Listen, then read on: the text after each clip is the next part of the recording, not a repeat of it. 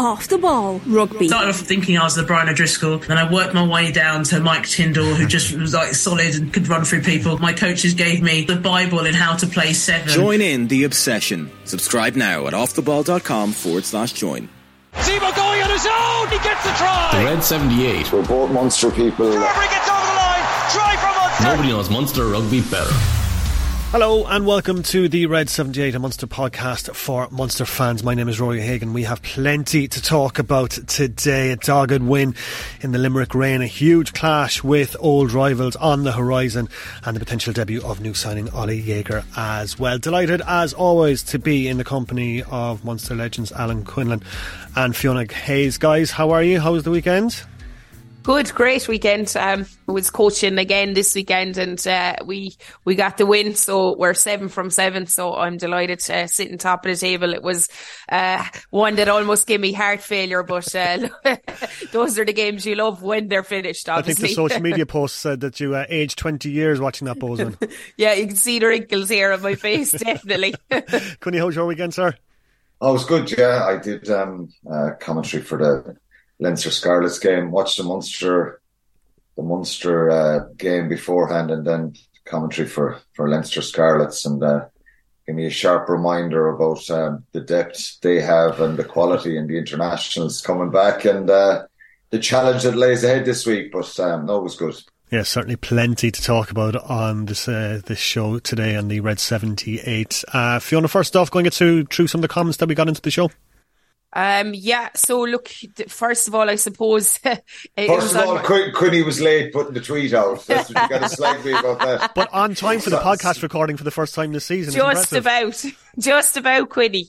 I'm starting to learn a lot now, Quinny, from you, that you like to do things last minute, do you?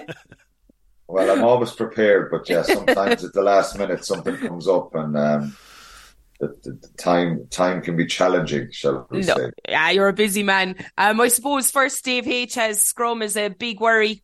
Could Jager be catapulted in there for Saturday? Leinster will target our ruck, which hasn't been great. They'll be going full strength to big ask, as we haven't been consistent so far. There's injuries to Peter O'Mahony and Jack O'Donoghue Saturday. Does that make us a write-off? Diarmid has come in. Don't think our front row is at the level required. That's a respectful opinion. And Stephen says big improvement needed for Leinster. Scrum is a huge concern, so we're starting to get a team around that. And I suppose that's something we'll look at later. Quinny, how do you feel about that scrum going into the Leinster game? You're it's always a concern if your set piece is struggling, and it puts massive pressure. We spoke a lot about the line out in Belfast. That was a lot better. We'll get into it a little bit more as to why it was better. But certainly the scrum was a concern. It's really difficult. You know that as a coach, and it's a worry, and it nearly cost Munster in the end. But look, when you're scrummaging against the South African teams, it's just that excessive power is off the charts, and Munster have got to try and get tighter. It's a collective thing. It isn't down to, when Josh Ritchley and Stephen Archer are on. Yeah. I think the easy option here is to target the props and say that it's all their fault, but the scrum was quite loose. They weren't in a very low position, and there's a lot of foot movement to their footwork. And if there's a chink of an opportunity for the opposition, they'll sense that and go for it. So, again, it's something they've got to improve on this week, because your scrum was vital. Yeah, and Dave, I think, said what an impact is Oli Jager going to have on this team. We need him all guns blazing. So I think that's a good point as well. Yeah, a lot of excitement about Oli Jager's potential debut this weekend. Before we talk about that Leinster game, let's look back on that win over the Stormers. Not exactly pretty in the lashing Limerick rain, Fiona Hayes. One for the purists, I think, is the kindest way to describe the weekend's game, I guess. Yeah, I think so. But look, if you're up in that crowd, I think you'll take something from the defence. If that's, I suppose I love that side of the game. So that second half, when they were under the pump, especially when they made the changes at front row, it was actually really interesting. I think it was up in the right hand corner. There was 3 to 4 reset scrums. I think Wycherley was pinned once, Archer was pinned a couple of times. And when it came to the last one, you were just sure that there was going to be a pushover try, and fair play to them. The one they needed to lock out, absolutely locked it out and held, and the Stormers had to use the ball and they were held up over the line. So there were some really good moments of defence in the game and beautiful tries scored as well. But I just think that second half, as a coach, you'll take a lot from that going into the Leinster game, how they played. Jack Crowley, one of the biggest defensive efforts I've seen him put in a Munster jersey. He seemed to be everywhere, getting underneath, holding up mauls, throwing his body around the line, took a few huge hits and just bounced up. So that type of character, I think, going into the game next week will stand to them. And against a South African team, you'd always bank on that pack to get over the line, to have those big pick and goes and those powerful runs. And to be fair to Munster, they did hold them out for the full game. Quinny, what impressed you the most about Munster's performance? Probably the grit and determination. I think it's obviously very difficult to play in those conditions, and the Stormers pretty determined to try and turn Munster over there. We spoke about probably a rivalry building between the two sides and a familiarity. But I thought Munster, they did a lot of good stuff. There was certainly an enthusiasm and more energy at times than they portrayed particularly after the 20 minutes in Belfast. Some inaccuracies again, for sure. The scrum, as we just spoke about, would be a concern and a worry. I think the breakdown at times, there was one particular. I think Graham Rowntree spoke about it afterwards on the 49th minute, and for anybody who wants to go back and look at it, Munster on the Stormers line. Scoreline is 10-3. They're very close to scoring another try. They're a yard out and they're picking and going. And Willi Engelbrecht gets a turnover there, but the cleanouts and the inaccuracy was really poor.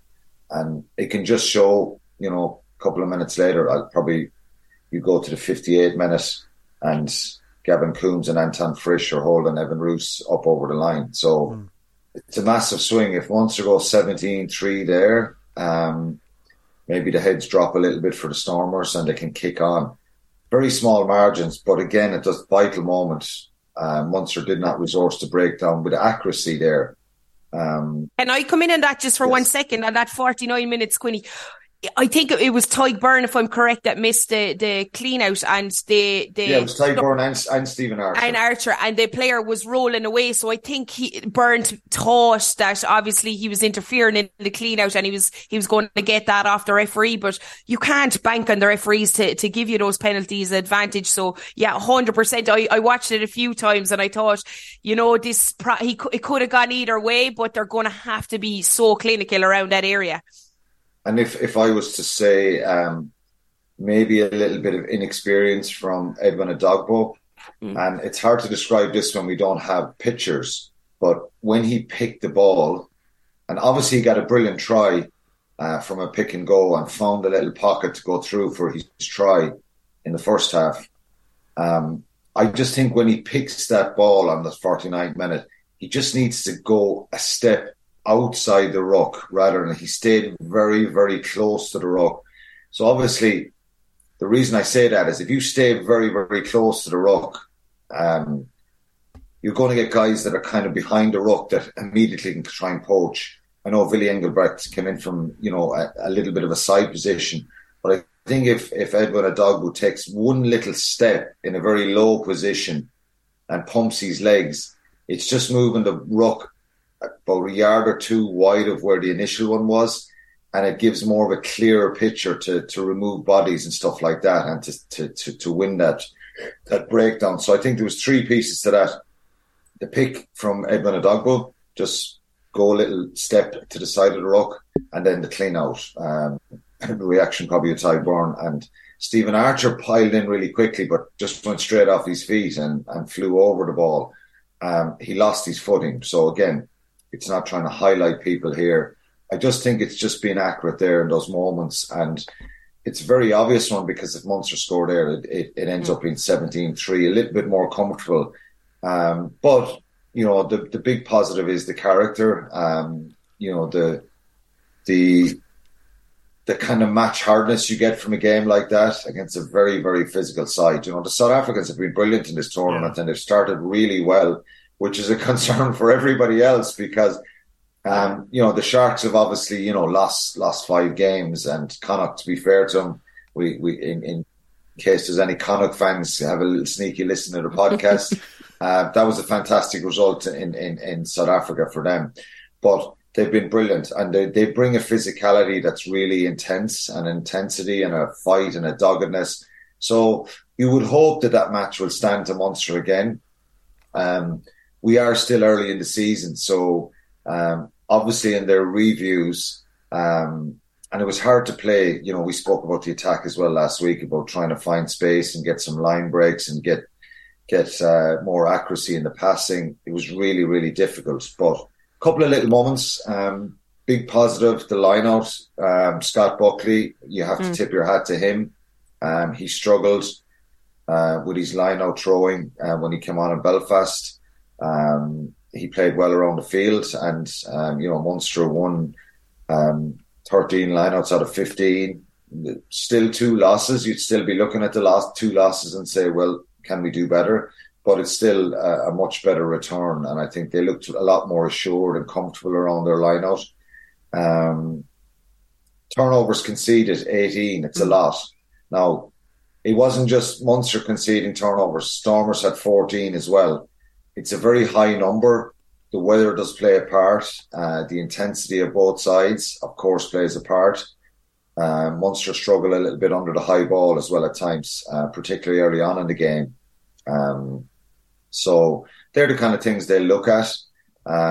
You would be hoping for a drier match this week, better weather conditions. That I think Munster, in a sense, there's obviously big pressure going to Dublin, but I think that can click a bit. Again, I liked Frisch and Nankivell, even though they didn't, and we'll go into the individuals more, even though it was difficult to find space. I think they're running really good lines, and hopefully that'll get better as it goes forward. But, you know, overall, very gritty, determined performance, and they had to dig in really, and you can get a lot out of those type of games. Obviously, from a tactical and playing point of view, you can improve in many areas. Yeah, Fiona, just go back to that Munster lineout, because it's been a reoccurring theme of this podcast that we've been discussing Munster's lineout issues. What had improved for Munster over this weekend? What did you notice? As well as, obviously, Quinny gave you the stats, and they also stole a couple as well, which was brilliant. I think Peter O'Mahony got up, and Tyke Byrne got up at another stage as well. So that was really vital for the first penalty that Munster got. It was a brilliant steal from Peter. Sorry for interrupting there. It's really relevant, that pressure. And that's what you want from your line-out, Fiona, isn't it? That pressure when the opposition are throwing in the ball. Yeah, 100%, because it was kind of too easy for teams, I felt, to look at Munster and see where they were going defensively, but they changed things up. They had numerous people ready to jump, and they flew them up. For me, I think they just got in a lot quicker. I think the speed of that lift jump, Quinny spoke last week, I think about how it was little bit laboured at times, get to that level. If there's a slight, even I suppose a slight mislift, or if it's delayed by even a half a second, it can interfere with everything. I thought they were very good to get in speed to set. Buckley had his information nice and early. If you saw they got over, the information was in, and it was just in, and slight bit of movement and up, and I think they done really well in that.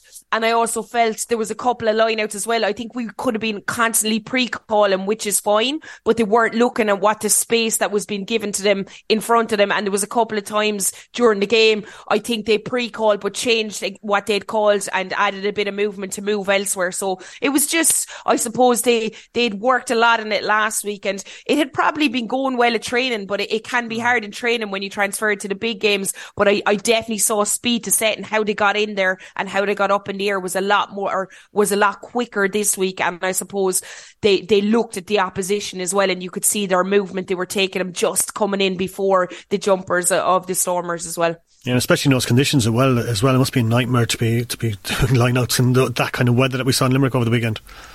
Yeah, it is difficult. It is, isn't it? And it's that speed of movement and accuracy and getting the lift right, getting the timing of the throw is really important. And it's just such a vital part of any team's attack. If you want to try and launch attack and get a bit of flow, we see a lot of teams kicking to the corner now and trying to secure those lineouts.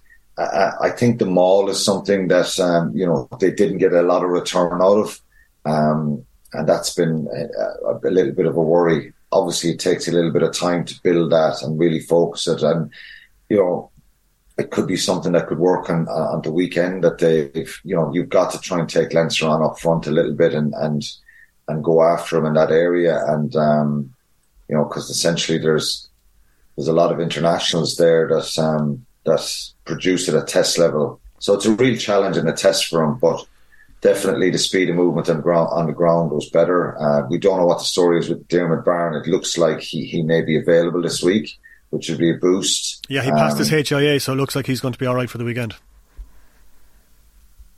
That would be very helpful for sure, because I think Chris Moore on the bench is obviously very inexperienced, and Chris Moore and Scott Buckley did really well, as I said. But if you can bring back the quality of Dermot Byrne and his leadership, it will be very beneficial to Munster. Jack Crowley was the official player of the match. We'll get to the Red 78 Star of the Week shortly. But Fiona, were you impressed with his performance over the weekend? Yeah, as I said at the start, I was blown away by his physicality. As I said, he took a couple of knocks. They were going after him.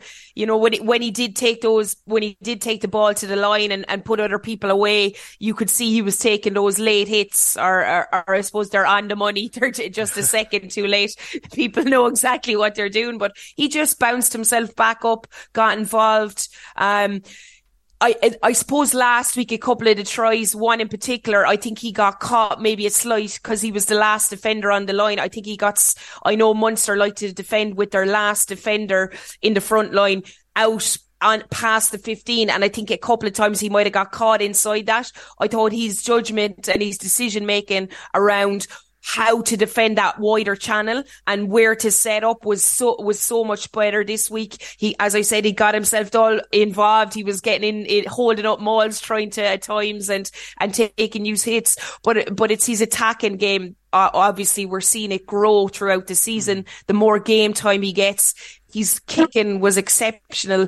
I think there was one stage he caught a lucky bounce in that second half. I think it hit one of the Stormers players, bounced up into his hand, and the exit that he just gave us got a chance. So we went from being 5 metres out, he turned around, kicked the ball about 60 metres up the pitch, and as a defence, that relief gives you so much time to regroup, regather yourself and get up as a defensive line. So I really was impressed with him this week. He took full control of the game and in the backfield, ordering the pack around. So it's good to see him growing each game. And I know there's a lot of chat about for the future Crowley, Prendergast, but he's certainly putting his hand up now saying I'm definitely the player in form at the minute. And there's a lot of pressure on his shoulders as a result, Quinny, because a lot of people are saying that he is the heir to Johnny Sexton as Ireland number 10, but to do that he must perform consistently week on week from Munster. So every time he goes out into the field there's a lot of pressure on his shoulders. There is, but I think he probably realises that, and he's trying to get better all the time and learn from little mistakes or errors or things he could have done better. I think if you look at the situation this year with Munster, in a sense that it can work both ways. When you don't have Joey Carberry, obviously he's out injured now for a number of months, which is really unfortunate. Tony Butler is probably the next out half. He's still very young, very talented. But in a sense, Jack Crowley doesn't have Ben Healy kind of breathing over his shoulder. And it limits the Munster coaches' ability to make changes. And I thought Munster being able to bring Ben Healy on, particularly in the latter parts of last season, they were able to change the dynamic of their game. And Ben Healy's kicking and probably the way he probably was able to attack the gain line and had a bit more confidence maybe to go right at that gain line and pick people out with passes, was able to change things for Munster. And Jack Crowley obviously was really good for Munster. But I think both of them helped each other and bring the best out of each other. It's a different scenario now for Jack Crowley because He doesn't have that intense competition on top of him. So he's got to kind of have his own standard and keep working with Mike Prendergast, who's the backs coach, Mossy Lawler on the skills, all that kind of stuff, and just try to make consistent, good decisions. As a fly half, you're going to handle the ball 60, 70, 80 times a game. It's hard to make those 70 or 80 times you touch the ball perfect. There's always going to be an error or mistake. But I think he's looking more composed. I think his performance was really good on Saturday. And the stuff that you can coach is that big physical presence. I think he's pretty hard, and he's a physical fly half, which is really great to see. I think, he just getting real consistency in his game is the key. And I think when he plays with his head up and a little bit of a strut about him, he can do really special things. So he's just trying to be really consistent. And yes, he was really good. He took some heavy punishment on Saturday, which, at one stage, Fouché, the tight head, hit him, early on in the game when a ball, an up and under, it went loose and he got kind of cut in half and it got straight back up off the ground and was obviously a little bit winded. So I'm not saying that's the most important thing for fly half, but certainly it's important that we now have a physical 10, that you hope that Munster don't get any more injuries in that area, because some people were speculating, some people who were tweeting there before the show that he might have had a knock or an injury, but officially that doesn't seem to be the case. It's Jack O'Donoghue and Peter O'Mahony are the ones that the most concerns were about, and they were going for further investigation. But Jack Crowley was really good, and I think he's going to have a different pressure this week because of what happened last in that semi-final, getting the winning drop goal. The opposition 10 against him this week is going to be.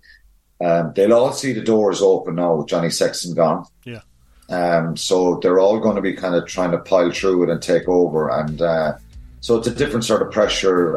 The crowd will be on top of him.